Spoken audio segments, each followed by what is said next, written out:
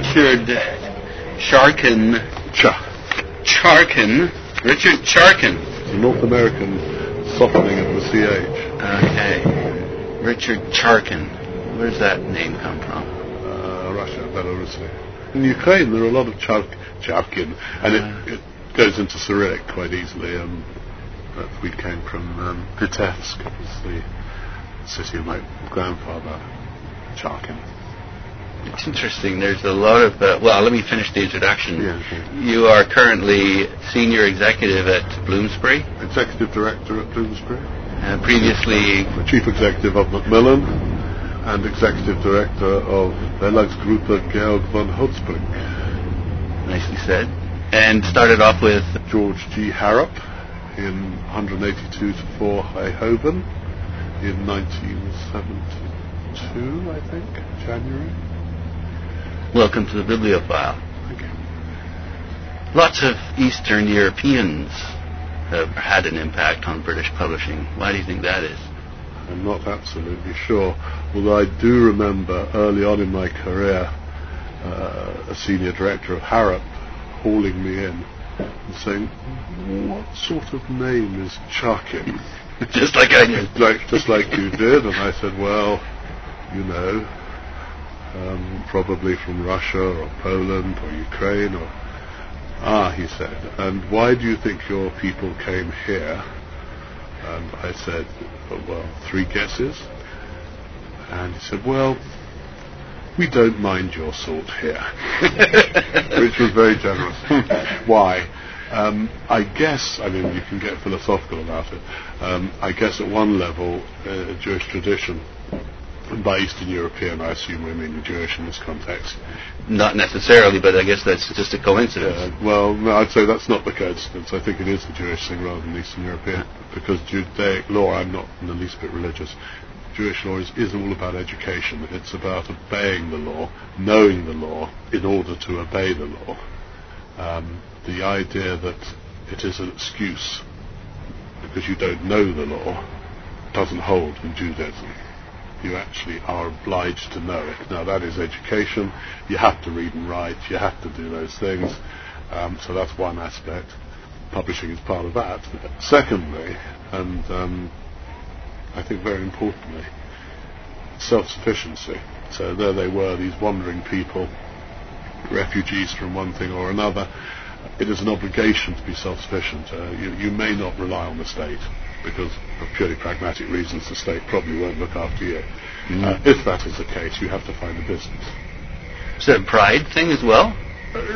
Well, I don't think you can ascribe pride races or things. I'm not sure you can. But yes, probably. Yeah. But it is part of the basic education.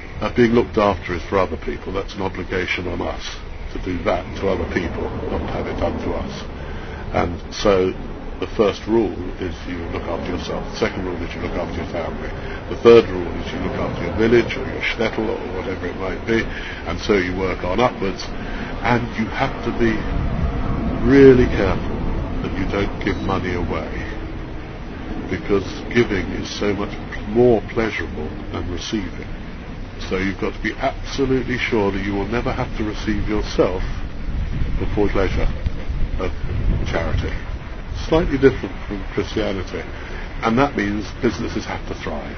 And I think that combination, also they didn't have much capital, and publishing is a low capital intensive business. Yeah. You can get in, you can do things, and if you're smart, you can make money. So I think that the tradition is there. The other tradition in parallel is the Scottish tradition, which has a lot of the same characteristics. And I would think that I don't know what proportion of the business that now thrives around the world is either Scottish or Jewish, but pretty high. And again, a sort of reverence for education and for independence, and that actually leads into your outlining of 3 or 4 of the key challenges to book publishing. And the first one is good publishing ideas. So perhaps we could dig into the Scottish-Jewish roots and find out who came up with the best ideas in your opinion. Okay, here's a brilliant idea. If you were blessed with perpetual copyright on the King James Bible, as both Oxford and Cambridge, and indeed Aaron Spottiswoode were, if gave you in the 19th century a pretty decent export market, which allowed you to build branches, they were called. Branches of the empire, typically, and into America, and sell Bibles. Now that was fine, except it's quite a competitive business, because the trouble with the Bible is that it's not a monopoly. Publishing tends to thrive on legal monopoly. It's called copyright. A duopoly, or a tripoli, is definitely not as good as monopoly. So you sell a lot of Bibles, but the margins tend to be a little bit low. So if you were running one of these branches, you've got to find something else to supplement your Bible business. To put in front of existing clients that would be inclined to buy something that's similar. Well, similar or complementary. Complementary. You're a book person and you're going to bookshops, so you need to have something to sell to the bookshops on which you might make more profit than you do on the Bible. And the thing that happened was international education.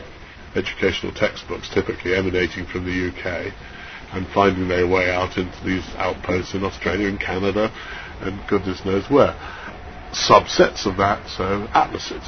Mm-hmm. I think OUP Canada's most successful, in fact only successful thing really, was the Vancouver.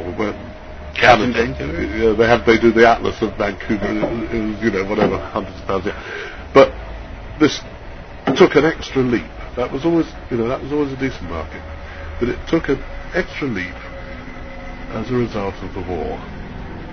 And at some point, Second World War? Yeah, at some point in Changi Jail, a publisher whose name was John Brown, presumably of Scottish descent, was sharing a cell with a man from an English man who worked in the Tokyo office of the British Council, Hornby, or A.S. Hornby, Ash.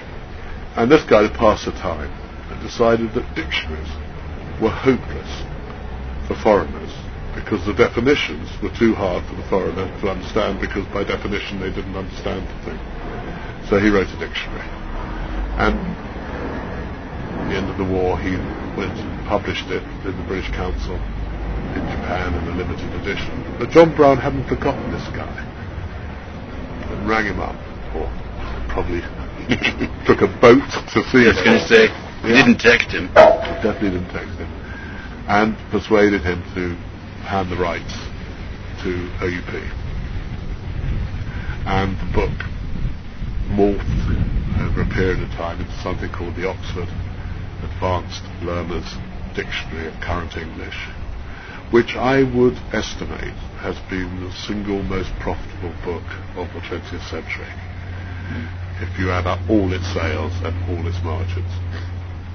And what it did to the British publishing industry was then to establish ELT, English Language Teaching, as a hugely successful export of our language, and still going strong. The most successful language certainly of the 20th century. Yeah, the 21st could well be Chinese, but we will face that when we come to it. Yeah. It's undoubtedly the most successful of the 20th century. But it then spawned huge businesses. Such as? Well, Pearson is founded on it, Macmillan is founded on it, Oxford, Cambridge, and indeed some foreign ones like Santillana actually are now an English publisher in spite of being a Spanish one. And then there are a couple of Israeli ones, Burlington, because they all found niches in the market. They found the Greek market and the Cypriot market, and Macmillan was extremely strong in Latin America, particularly in Mexico, and there are subsets of this. But that publishing moment where this guy realised, yes, there really is a market, was one. To give you an example. So, as much as anything, we're talking about the good publishing idea, it was finding this genius and signing him up. Spotting that he was. Yeah. Absolutely. So, it's not necessarily spotting creative talent, it's basically looking at a potential text and realizing that there's a huge market for it. Yeah. But you see, I contend about the use of the word creative. I mean, was Dr. Johnson less creative than I don't know who? Yeah. The fact that there is a sort of temptation in our industry to apply the word creative to fiction, and particularly literary fiction. So you're defending the non-fiction side, which is where you came from. Well, yeah, and I'm defending publishing. You see, we're not At least I'm not a perceived writer monkey. Absolutely no, I'm not. So there's no risk there. And that idea that we are actually trying to be writers and mainstream publishers on the way is perfectly okay if people want to do it. I've got nothing against it, but it's just not the way I do it. It's not the way I view the industry. Right. Training, education comes into it a bit. I suppose I learnt most at a stretch when I was working at Clarendon Press, as it was then called, at Oxford University Press, where, for instance, we were never allowed to be mentioned by an author in the preface. It was against. The most you were allowed was the author would like to thank the officers of the University Press or something like that. That's funny. There's a parallel with the media. It used to be the BBC correspondent from such and such a place. Now it's all about those individuals. Absolutely. The reason that we gave for that was, one, we didn't want to have sort of favourites growing up in the business. Secondly, it was ridiculous because the person in the post room may well have contributed more than the editor, because they didn't lose the manuscript, or the rep who sold it first into foils. So where do you stop? But a more overriding thing was we were meant to be invisible. The team? The whole team was meant to be invisible. The job was to allow the writer to speak to the reader with as little interference as possible. That meant the typesetting should be unobtrusive but accurate, that the marketing should only be such that the person can find it and then can choose to buy it or not to buy it. As opposed to pushing, it was just presenting. And if you did your job right, then the reader would come to that writer. Absolutely. And in spite of all the hype and the marketing, that still is true. You can push water only so far uphill. Yes, you can, but the hype has gotten to a point where there's such exaggeration that goes on that everything is called great, and what is it doing? It's devaluing the currency of the language. Well, yes, absolutely.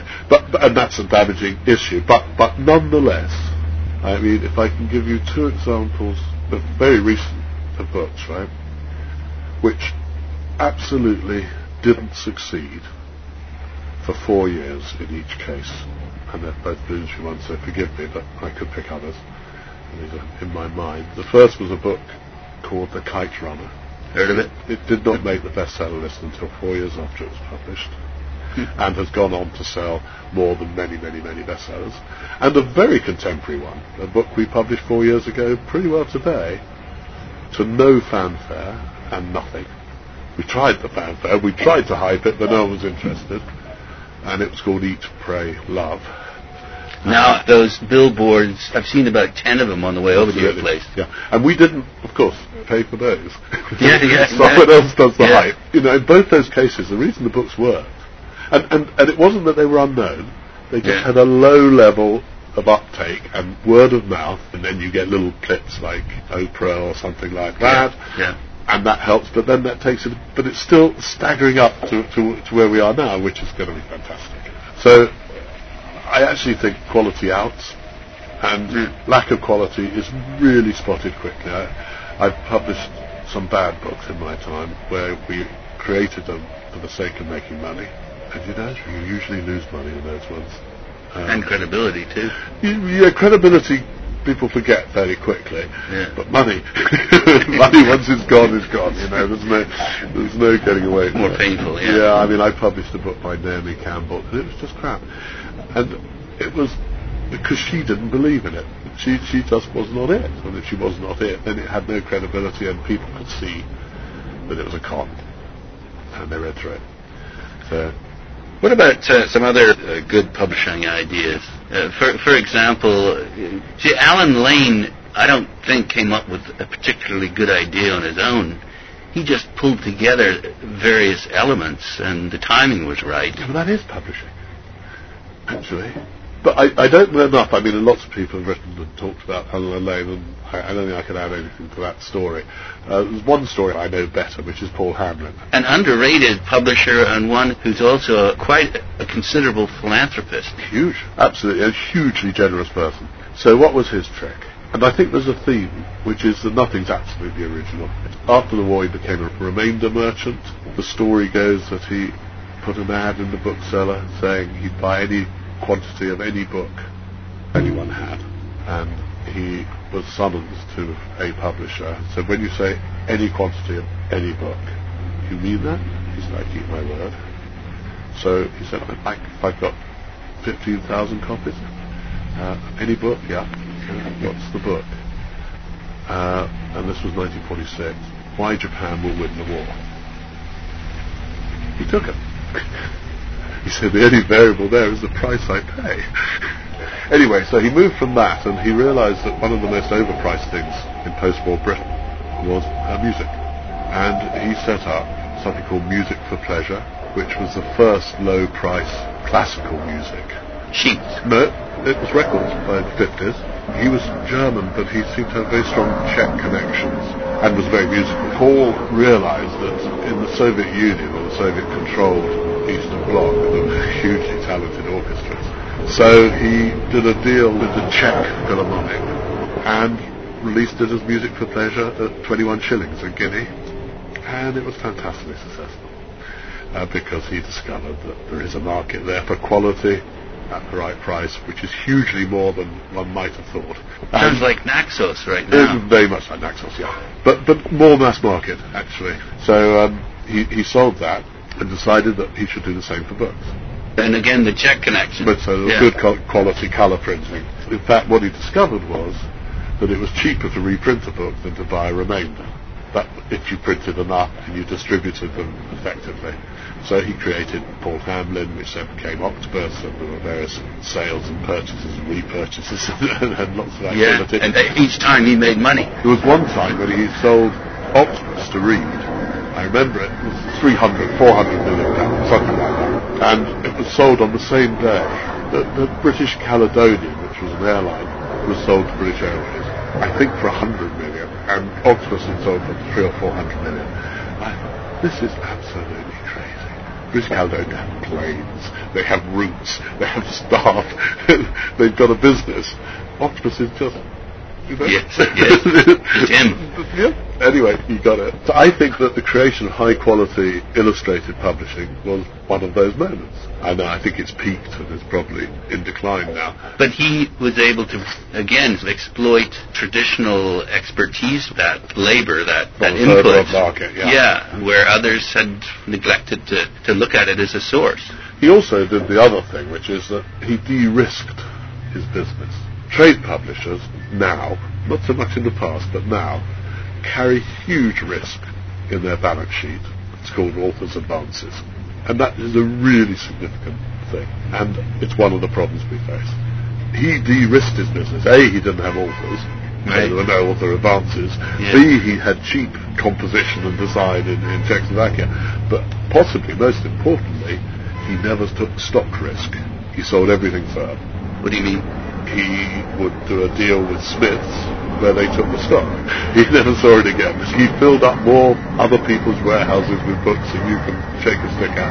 That was the de-risking. His balance sheet was light, which again is quite a Jewish thing. but also quite unusual in the history of publishing. Well, it's unusual now. In the history of publishing, no, because, the very idea of a subscription underwriting. Originally, booksellers would go out and get subscriptions, so they were de-risking, same way that Paul did it on a slightly bigger scale. And indeed, if you think about it, the most successful part of 20th century publishing, or second half of 20th century publishing, was scientific publishing. And that was entirely de-risked and entirely based on subscription. That brings us to Robert Maxwell. Yep.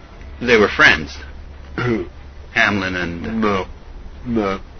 Not friends. Hamlin was a friend of Murdoch. Shared a desk even, can you imagine? Joint managing directors of something or other. Was there no connection? Look, I may be wrong. I knew them both pretty well, and I don't think I ever heard either of them mention the other. And they lived in different circles. Okay. Maxwell went political. Paul was more cultural, ballet, opera, and all that sort of thing. And let's scrub that then. Yeah, okay. But stay with Maxwell because of what he did with science. Yeah. That was another pretty good idea. Pretty good. Okay, so here's the thing. Post-war, so Maxwell was in Berlin. He realized the Springer backlist was sitting there, these journals, because in those days German was the language of science and they had all this stuff, but that needed to come out. Meanwhile, the British government realised that scientific publishing was an important aspect, and it was a Labour government that liked to make things happen in industry. So there was subsidies available to set up scientific publishing. The subsidy was taken by a company called Butterworth. Butterworth started doing scientific publishing.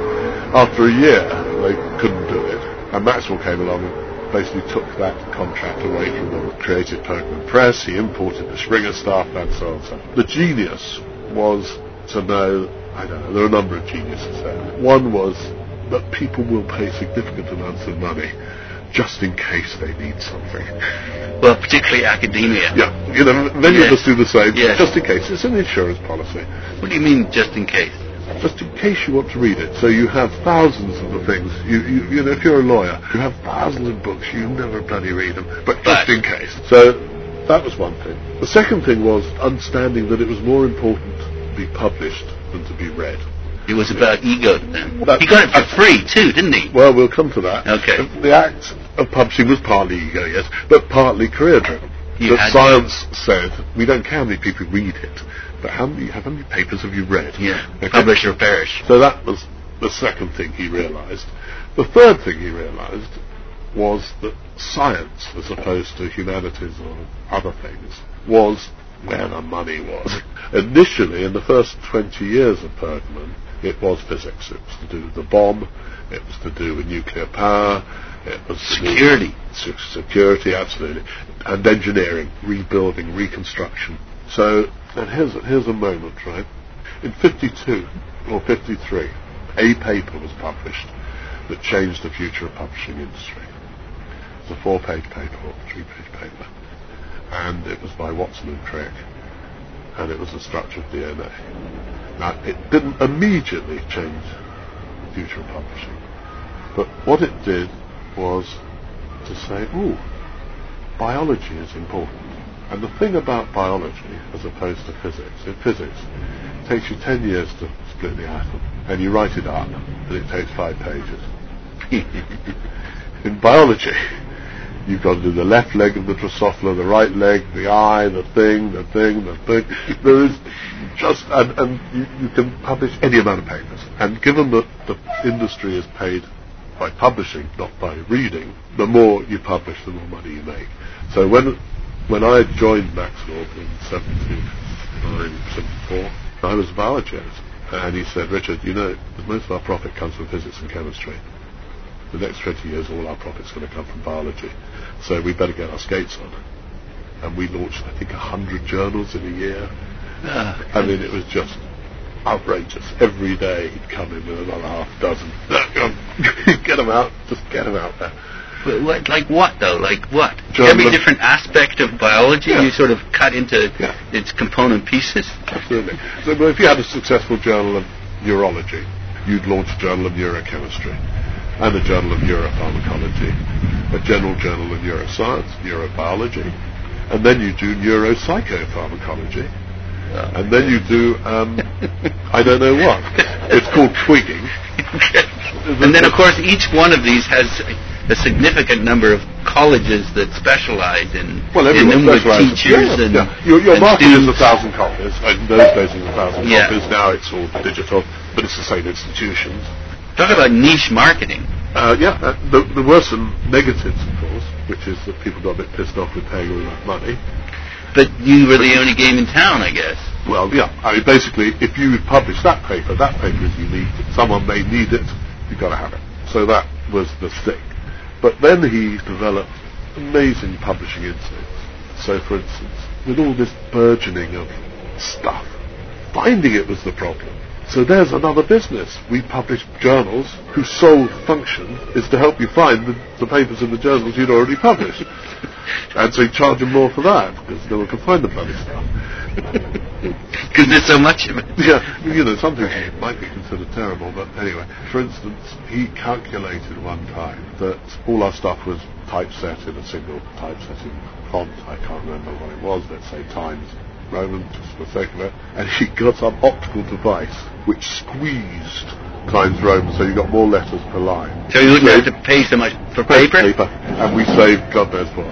That was a trick that John Lane resorted to with his limited editions. They got a lot of fine paper end cuts, and they were able to use that. Oh, of course, there's the old advertising trick. If they buy by the line, it's in 6 points. And if they buy by the square centimetre, it's in 15 points. It's bordering on not necessarily deceptive, but his reputation. That was the least deceptive thing. But that was when he went mad, when he owned a newspaper. According to Betty, his widow, who I know quite well, and she has got this amazing archive in France, which I've asked if I can ever have access to everything he ever did. I was just in there and I pulled a file, just opened it, and it was a letter from 1970 or something. Dear Professor So-and-so, King's College, London, I think it's a good time to launch a new journal of organic chemistry. Come and see me sometime, we'll discuss it. And that letter resulted in something you won't know. It's called tetrahedron. A journal called Tetrahedron reads a tetrahedron, that's the shape of a carbon atom. It is organic chemistry, it's another way of saying organic chemistry. And another one called Tetrahedron Letters. The revenues of those two, just those two journals today, are approximately $100 million. The margins are about $85 million. So I think I can safely say that that letter generated more profit than the whole of trade publishing in London of the whole of the last century. And it does it every year. Genius. He did terrible things afterwards. And he did some pretty bad things at Bergman. He sacked people, he was a bully. Is this part of any kind of mental, not collapse necessarily, but derangement? Ego derangement. Yeah. In the early days it was just charming and slightly idiosyncratic. Yeah. Clearly later on it became crazy. If there's another revolutionary idea... Well, I suppose the web. Or someone that really is important to publishing. The most brilliant person I've ever met in publishing, probably because I don't meet many other people, is a guy called Vitek Trach, who no one else has heard of, who has come up with more brilliant ideas than almost anyone. How do you spell that last name? Tracz. He was a Polish-Israeli who came to England to make films, but realised that making feature films is an extremely good way of losing money. So he went into medical film making. He moved rapidly from that into books and created a list of colour atlases of cardiology or nephrology, beautiful done with slide shows and things like that, which he sold to Harper and Row. It was called Gower Medical. Realised, as many publishing entrepreneurs do, is you make more money out of selling the company than you do out of selling the books. The Hamlin's example. And he took that money and invested it in an idea to do with navigation. Search, yeah. And the idea was that digital technology would explode this. So he set up a series of journals called Current Opinions, where scientists would look at all the stuff in their area, write a review of all that stuff, but most importantly, get the citations of all the papers that had been published and give them stars, so that people knew not just what was there, but whether it was worth reading. 3 stars, 2 stars, 1 star. Rating them, saving people time. Yeah. That was Current Opinions. He sold that to Thomson. Then things moved on, and with me, went to work with him. We created something called BioMedNet, which was the first, what they'd call a social network for scientists. It was in 1992 or 3. And we had this club. You joined the club, and there's a room where you can meet your colleagues virtually. There's a library where you can buy your stuff. There's a shop which sells other things. There was what we hoped would become a dating agency for scientists. Anyway, we built this thing, and it was really quite successful. And we then sold it to Elsevier because we knew that they would hate it, because it was a threat to their business model, and that they'd pay us to close it down. And so it was. But Vitek saw that. A friend of mine described him as a person, he's the only person he's met who can't think in a straight line. Always ahead. He's done amazing things. He's created, I have to say, nearly all the businesses he's made are brilliant. It's really his genius, his ability to foresee the future, to build something to a point and then sell it. But the other genius is what the publishers do, they are only about making stuff available. We're not creating the stuff. We don't write the stuff. It's back to Clarendon Press. You're invisible. You're trying to be as invisible as possible. Right. Your job is to make scientists communicate with the readers and the publishers, or the writers, to communicate as effectively as possible. And therefore, we're sort of on the side. We're not in the middle of that. We're watching and trying to build technologies that will help. And he's done that absolutely brilliantly. What's he up to now? He's got something called a faculty of 1,000. His idea there is, he thinks peer review is over. Now, we all know peer review is a flawed system in that you tend to send it to your mates. And they scratch your back. Yeah, I mean, it's bound to be. But there's probably no better system. However, it's quite slow. You send the stuff out and they all do it. So VTech's idea is you publish. Right. And then you peer review, rather than using it as a filter. Because frankly, everything gets published anyway. It just goes down the layers to a lower quality journal. Right? Eventually it gets published. So cut all that stuff out, publish first, and he has a faculty of 1,000. Actually, it's more like 10,000. These are scholars around the world who then come in and read the stuff and say, yes, that's good, that's not good, that's fair, that's freestyle, that's false, blah, blah, blah. And is all that's visible when they... Yeah, and it's post-publication peer review, if you like. He thinks that's the way ahead. Now, it could well be. It's costing him a fortune. He's got 200 people working on it. You know what it is? It's like YouTube. It's user content. Yeah. And you're not paying anything for the content. No. He's having to pay for the organisation. To set it up, yeah. So that's what he's doing. Flipping onto the other side of books, and that is the collector. From what we've discussed about innovations, are there any books that you think, not necessarily revolutionized the business, but sort of helped it evolve, that are particularly impressive from one standpoint or another? Back in about 1980, I was put in charge of the dictionary division of Oxford University Press. And walking round the back of the printing plant, because in those days we had a big print works, there was a skip. And I was so nosy. So there in the skip, at the back of the printers, was a whole pile of metal that they were sending off for melting. It was the OED. Okay. Which one? The last hot metal. That's that one. They've had it there for years. I managed to rescue 500 and we sold them for too little money in the high street bookshop. So that is the last, and I kept that one for myself. Okay. And then in 1987, those are the first two CD-ROMs of the Oxford English Dictionary, off the line, which the guy kindly gave me. So I sort of somehow think that collectible, or whatever you might call it, that is a moment in history. The transition, isn't it? Of course, this was an intermediary technology anyway, as was that. A bit longer, though. A bit longer, yeah. It's extraordinary you should mention that, because yesterday I was interviewing John Randall, if that rings a bell. Yeah.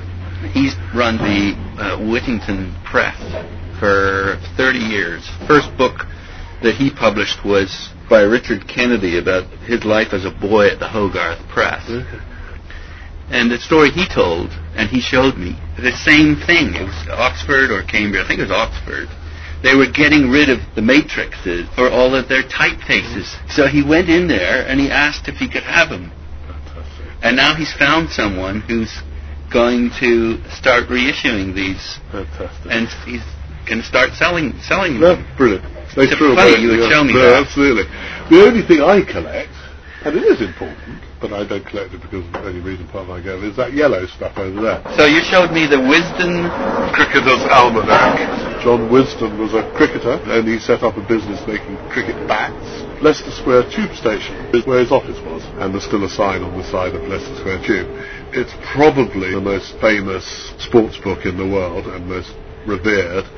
Some people call it the Bible of cricket. Stats and things like that. And things, yeah. Beyond that, it's a record of the game in a more than just statistical way. We call the Bible the wisdom of God. This is more reliable than the Bible.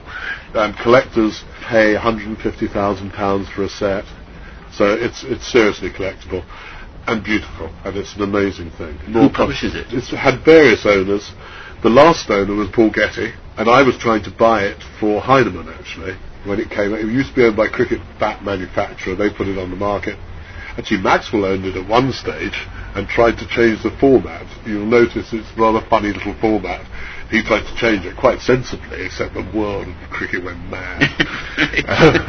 Anyway, there was an auction between me, as it turned out, and Paul Getty. When I heard who the other one was, I said, that's fine, you can... Yeah, that's right. I'm not going to win this auction. Because he was obsessed by cricket. Mick Jagger introduced him to cricket.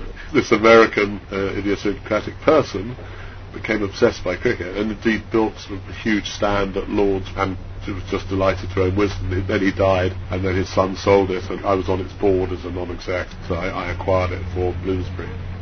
And it sells out, does it? We sell... Is it like Harley Davidson motorcycles? Well, we sell 40,000 a year at £45. Right. And then there are various other spin-offs. Obviously, it's going digital, and I'm working at the moment on Wisdom India, because that's where the business is. That's the only thing I can think of that is collectible in this house. Well, that's glad to see that at least you're doing something on the dark side. Incidentally, in terms of antiquarian booksellers, there are people who absolutely specialise in wisdom and don't sell anything else. We talked about challenges. Finding good writers is the second major challenge. Who's the best at that, in your opinion? Today? Over your career? I'm finding it hard to answer that. Firstly, because, it's a big question, and how many editors have you met, who's the best? But also because invariably there's a backstory.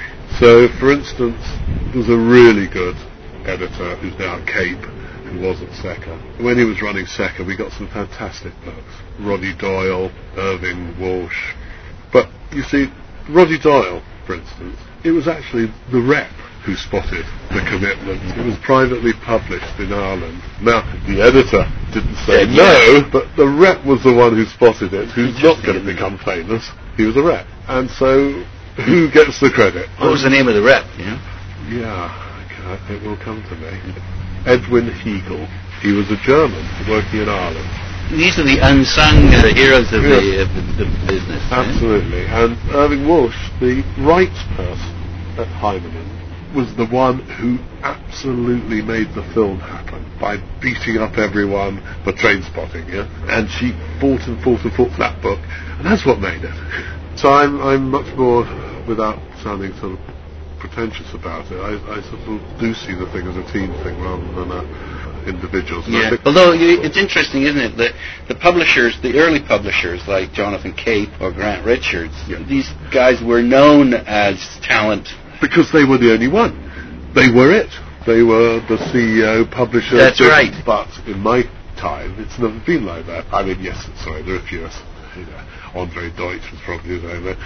It's just a different model. It's a different way of doing business, obviously. Absolutely. Yeah.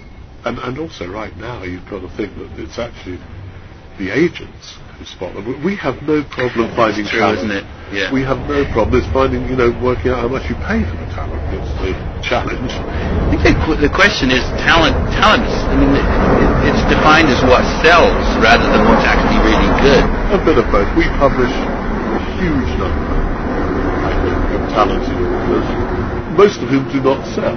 Yeah. But we still think they're very talented, and we keep publishing them. We hope, of course, because we're a business, that sooner or later they'll come good. And then, of course, there was one famous one that took some time to get going, which is J.K. Rowling. What's the story on that one? Is it how long did it take to get rolling? It was actually not that long, but it was years, not days. And word of mouth, as you say. Really, word of mouth into the States, interesting, because the States were slow at publishing it. They didn't publish it. Scholastic didn't publish it for a year or two. So for a while, and because of Amazon's existence, kids were buying it from the UK, Amazon. And they noticed that. Yeah. If we look at the third challenge, and that is find enough readers to pay enough money to keep the business going. That's what? The marketing, it's all of the above. It's the choice of author, it's everything. The thing, though, that fascinates me is the what that makes the difference. Everyone does plus minus the same things. We have a sales force, we put it out, we bribe booksellers to put it in the window, we take ads out, we try to get them on TV and radio, good reviews. But invariably, there's something that changed it, something that made the difference. And it varies, and you don't even always know what it was. Like, we were once publishing an autobiography of a spy. We anticipated sales of 3,000 copies, and for reasons best known to herself, Margaret Thatcher appointed herself marketing director on our behalf. She did the best job you could ever do, and we sold 4 or 5 mil. It's the same story with Lady Chatterley's Lover and Alan Lane, and so that was one form of it.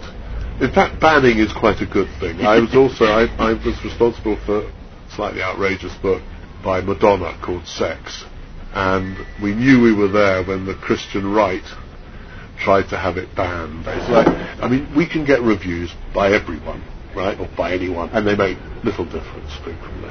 Right. But sometimes the right review by the right reviewer makes all the difference. It's like a catchphrase or something that. And like, for instance, we publish a book which is on the Booker short list by a man called Howard Jacobson, who's a Jewish writer, called The Finkler Question. We're also publishing it in the US. Now, he's not as well known in the US as he is in Britain. He's not huge here, but we're trying to make him huge. So what would make the difference? And I absolutely don't know whether this will make the difference, but I've sent a copy with a little letter to Larry David in Hollywood, because if anyone can make this guy work, to hell with the New York Times book review, Larry David is the man to understand this book and make it work. Now, that may not work, but for every book, there's something. The genius of the publisher is to come up with that something and then just set it out into the world and see what happens. And that means reading the book. You've actually got to understand the book. You know, you can sell to Smiths without reading a book. You know, if you really want to come up with the thing that makes the difference, you have to know what's in it. You have to know around the book. You have to know something about the author and where they operate, their environment, their ecosystem. So that's, to me, the most interesting. Well, it's funny you mentioned that, because I remember admiring what Jamie Bing did with books of the Bible. He's wed them with really interesting introducer and that work. Yeah. If we can wind down or up to the current day by looking at what the challenge is now, and this is how you phrased it, finding the right business models and partners to go forward, ensuring enough multiple routes to market, multiple formats for selling, and multiplicity of marketing ideas. Now, what are those? And now we're talking about selling, okay? We're not talking about finding the books, we're talking about getting rid of them. Incidentally, publishing, right, you can make a 50% margin, gross margin, and then you have an overhead of 40%, which will allow you a 10% profit, right? That's what we aim for, a nice simple thing. Of the 40% overhead, 10% is for finding the book, 10% is for telling people about it, 10% is for distributing it, and 10% to pay the rent and finance and all the rest of the stuff. It works pretty well, and if you do that, you succeed. If your overhead is 50% and your margin is 40%, you're doomed, and if any of those things get out of kilter, you're doomed, probably. You've got to spend at least as much money making the book, finding it, making it, as you do telling people about it. So that's my maths.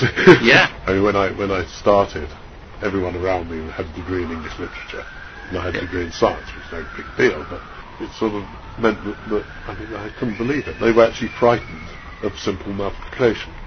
and even today, it's an element of, I don't do that sort of thing. And it's really not clever, it's just basic arithmetic. So, challenges. In our old world, in the print world, we had many challenges. Well, not so long ago, you sold everything through bookshops. And that meant you could have a sales force pointing at bookshops.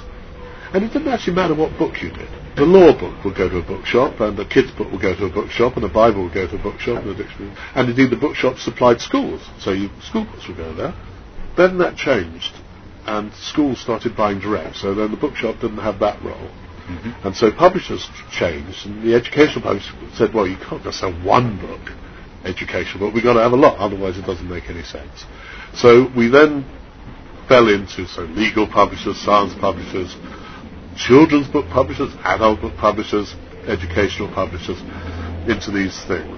And the challenge we had was, on the, if you like, the general book side, was that general bookshop lost a lot of its business, which they didn't know. It wasn't very sexy.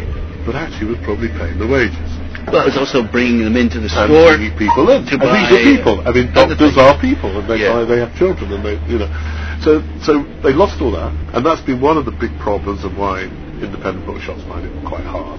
So that was one set of issues. The next set of issues was, well, the chains came along, and their idea was that there was savings to be made if they integrated marketing, they could buy better, they could screw publishers more, all that.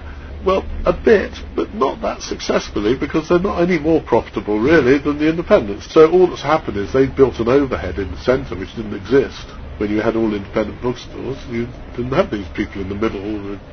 It was, I suppose, a bit easier for the publishers because they could send one rep into one buyer and they'd buy a whole whack. Except they'd buy the wrong ones because they didn't know what was good. They didn't know what was good in head office, but it was no good for what was in Aberdeen. Anyway, so that was another issue, and they forced up discount levels. And then you had the supermarkets, or the out-of-town stores in America and such like, screaming off the bestseller thing. So they now represent sort of 40% of first week sales of a bestseller.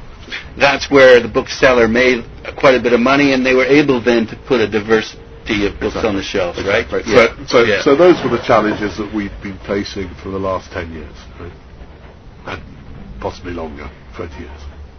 So the average discount has gone up, the average discount that we grant, the average sales have not, the average selling price has come down. So for what I think books are incredibly good value, incredibly good, and yet we're charging less and less for them, which seems to me both stupid economically but also stupid psychologically. You're saying to your customers the product's not worth much. Each time I go into a big box store, you go to the bargain section and you can come up with some fantastic books for under $5 or $10, right? Absolutely. It's just anyway. It's exciting from a buyer's perspective, but as you say, long term for the industry, it's probably not good. Anyway, so that's where we are right now. Except we now have this new thing, which is e-books, digital delivery, and here we're facing another set of challenges in that most of the people involved in this are not national. So that when we talk about the chain stores, they're actually national. You have Barnes & Noble and Borders, you have Smiths and Waterstones, you have Angus and Robertson and Whitcoulls and chapters in Canada, of course,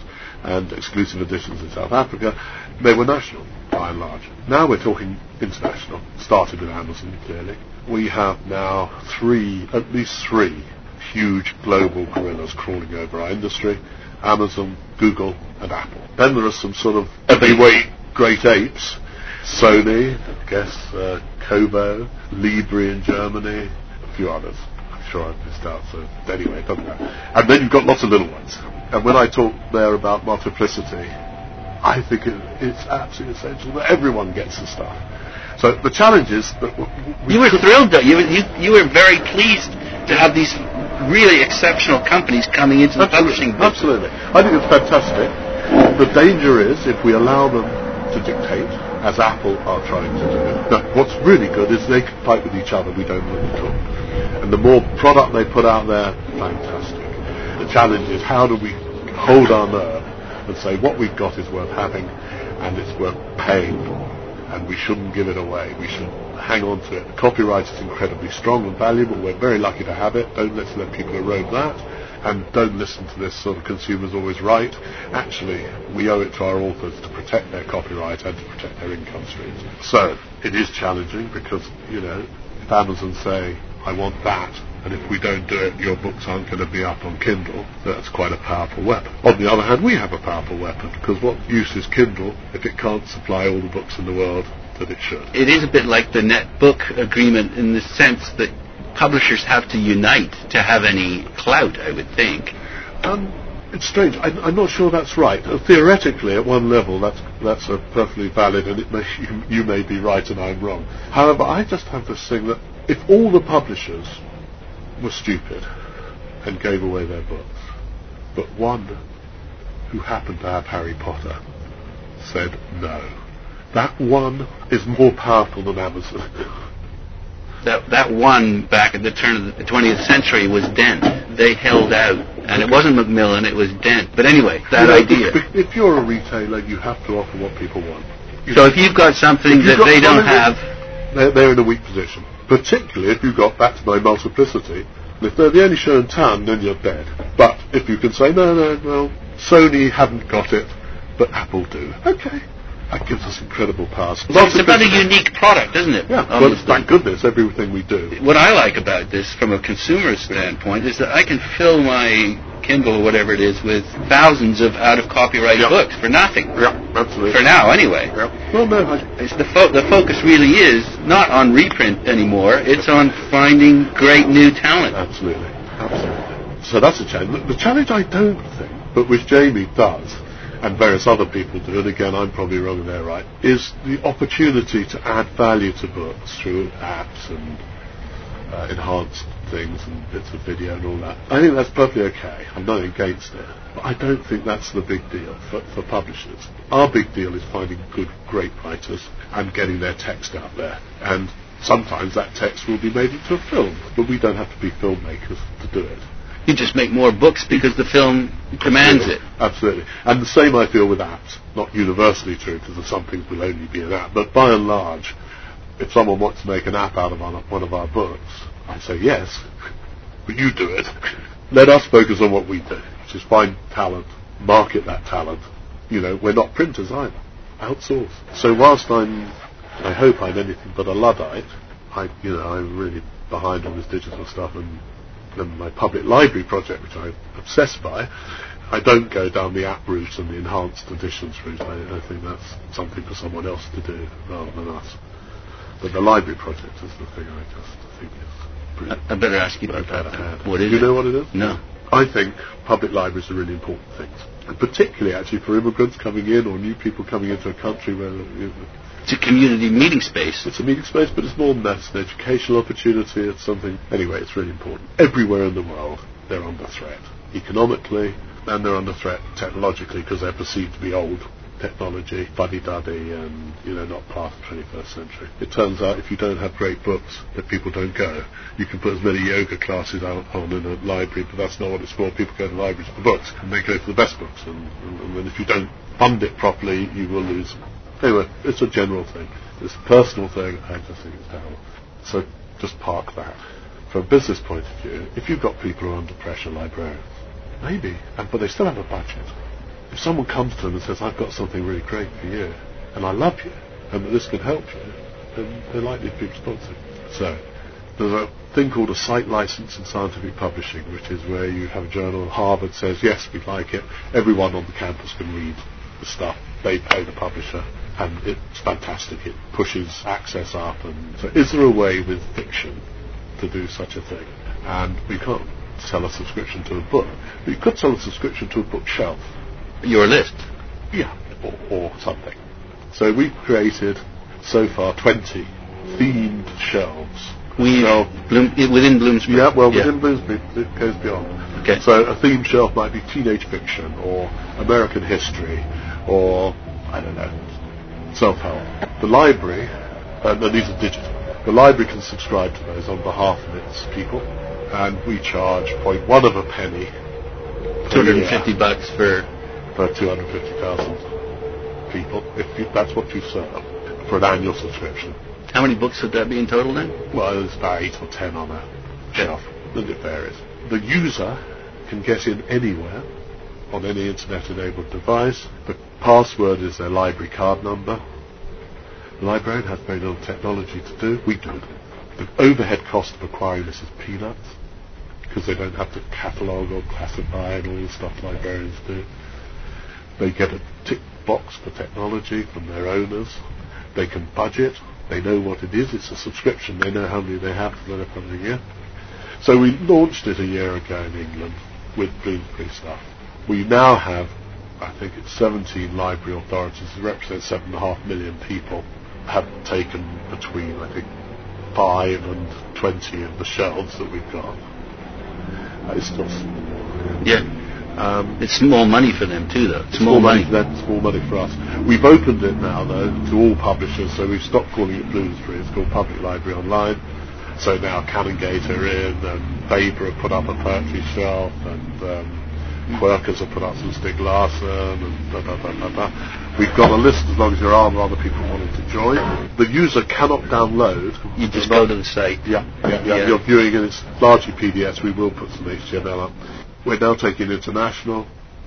this could be, I mean, on the one hand, it's quite a good business, because it's subscription business, back to subscriptions is good, but more importantly, this could be a way, particularly in developing countries, of libraries reinventing themselves, because I was in India last week.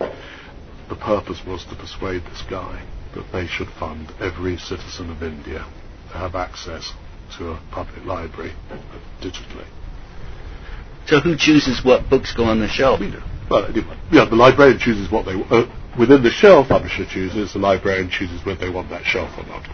So you dictate what goes into the library? No, we just what goes on the shelves, and the librarian can choose what shelves they want. So if I do, for instance, I'm doing a Liz Gilbert shelf, the Eat, Pray, Love shelf.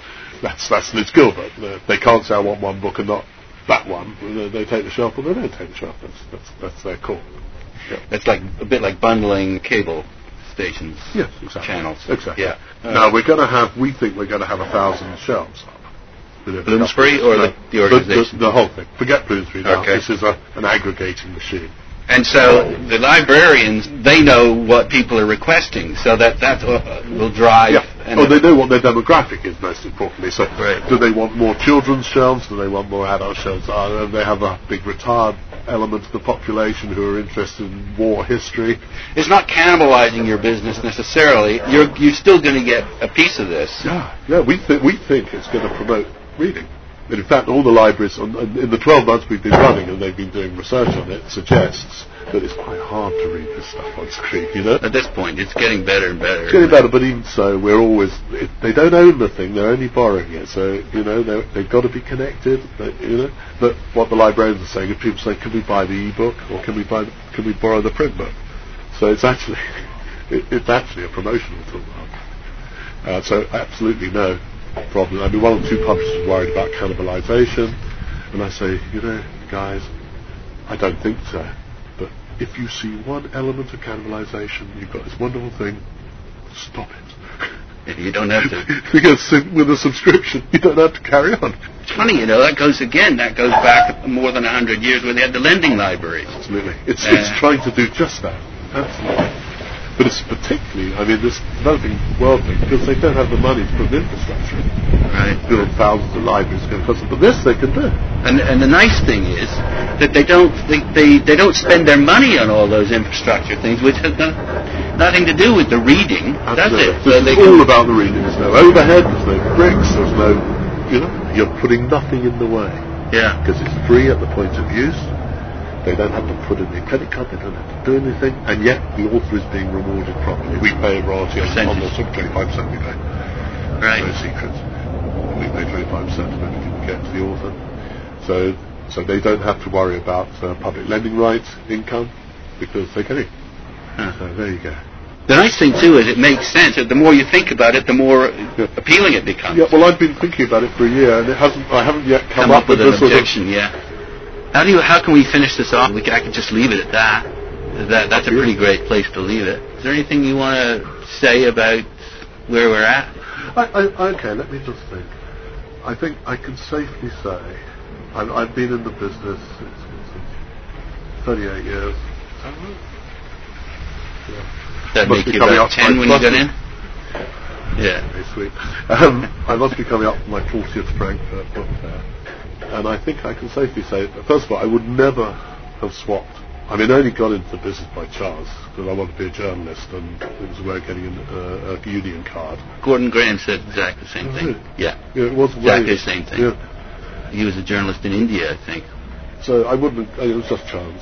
Anyway, I wouldn't swap it for anything else I could possibly have done. When I was invited to be president of the Publishers Association, I was very hesitant about taking that job, because normally you lose your job while you're president. It's a bit of a tradition, including Gordon Graham. So I was a bit hesitant, and before I accepted, I was at a meeting of the council, the president, as just a member. And I looked around the room, and there were 20 people on the council. And I realised that all of them were friends, but not just business. I'd had a beer with them at one point, some better than others, but actually they were all friends. I thought, well, that's a hell of a thing. I don't mind hanging out with my friends. This industry is still like that, much more than I suspect many other industries. But also that after this near 40 years, It is more interesting today than it has ever been. I think I can safely say more challenging, more energising, more fun, and more opportunities to do what we're paid to do, which is to link writers, readers. And that's it then. It's the joy of what? Linking. That's what's so exciting for you. Yeah, absolutely. Watching what happens. Yeah.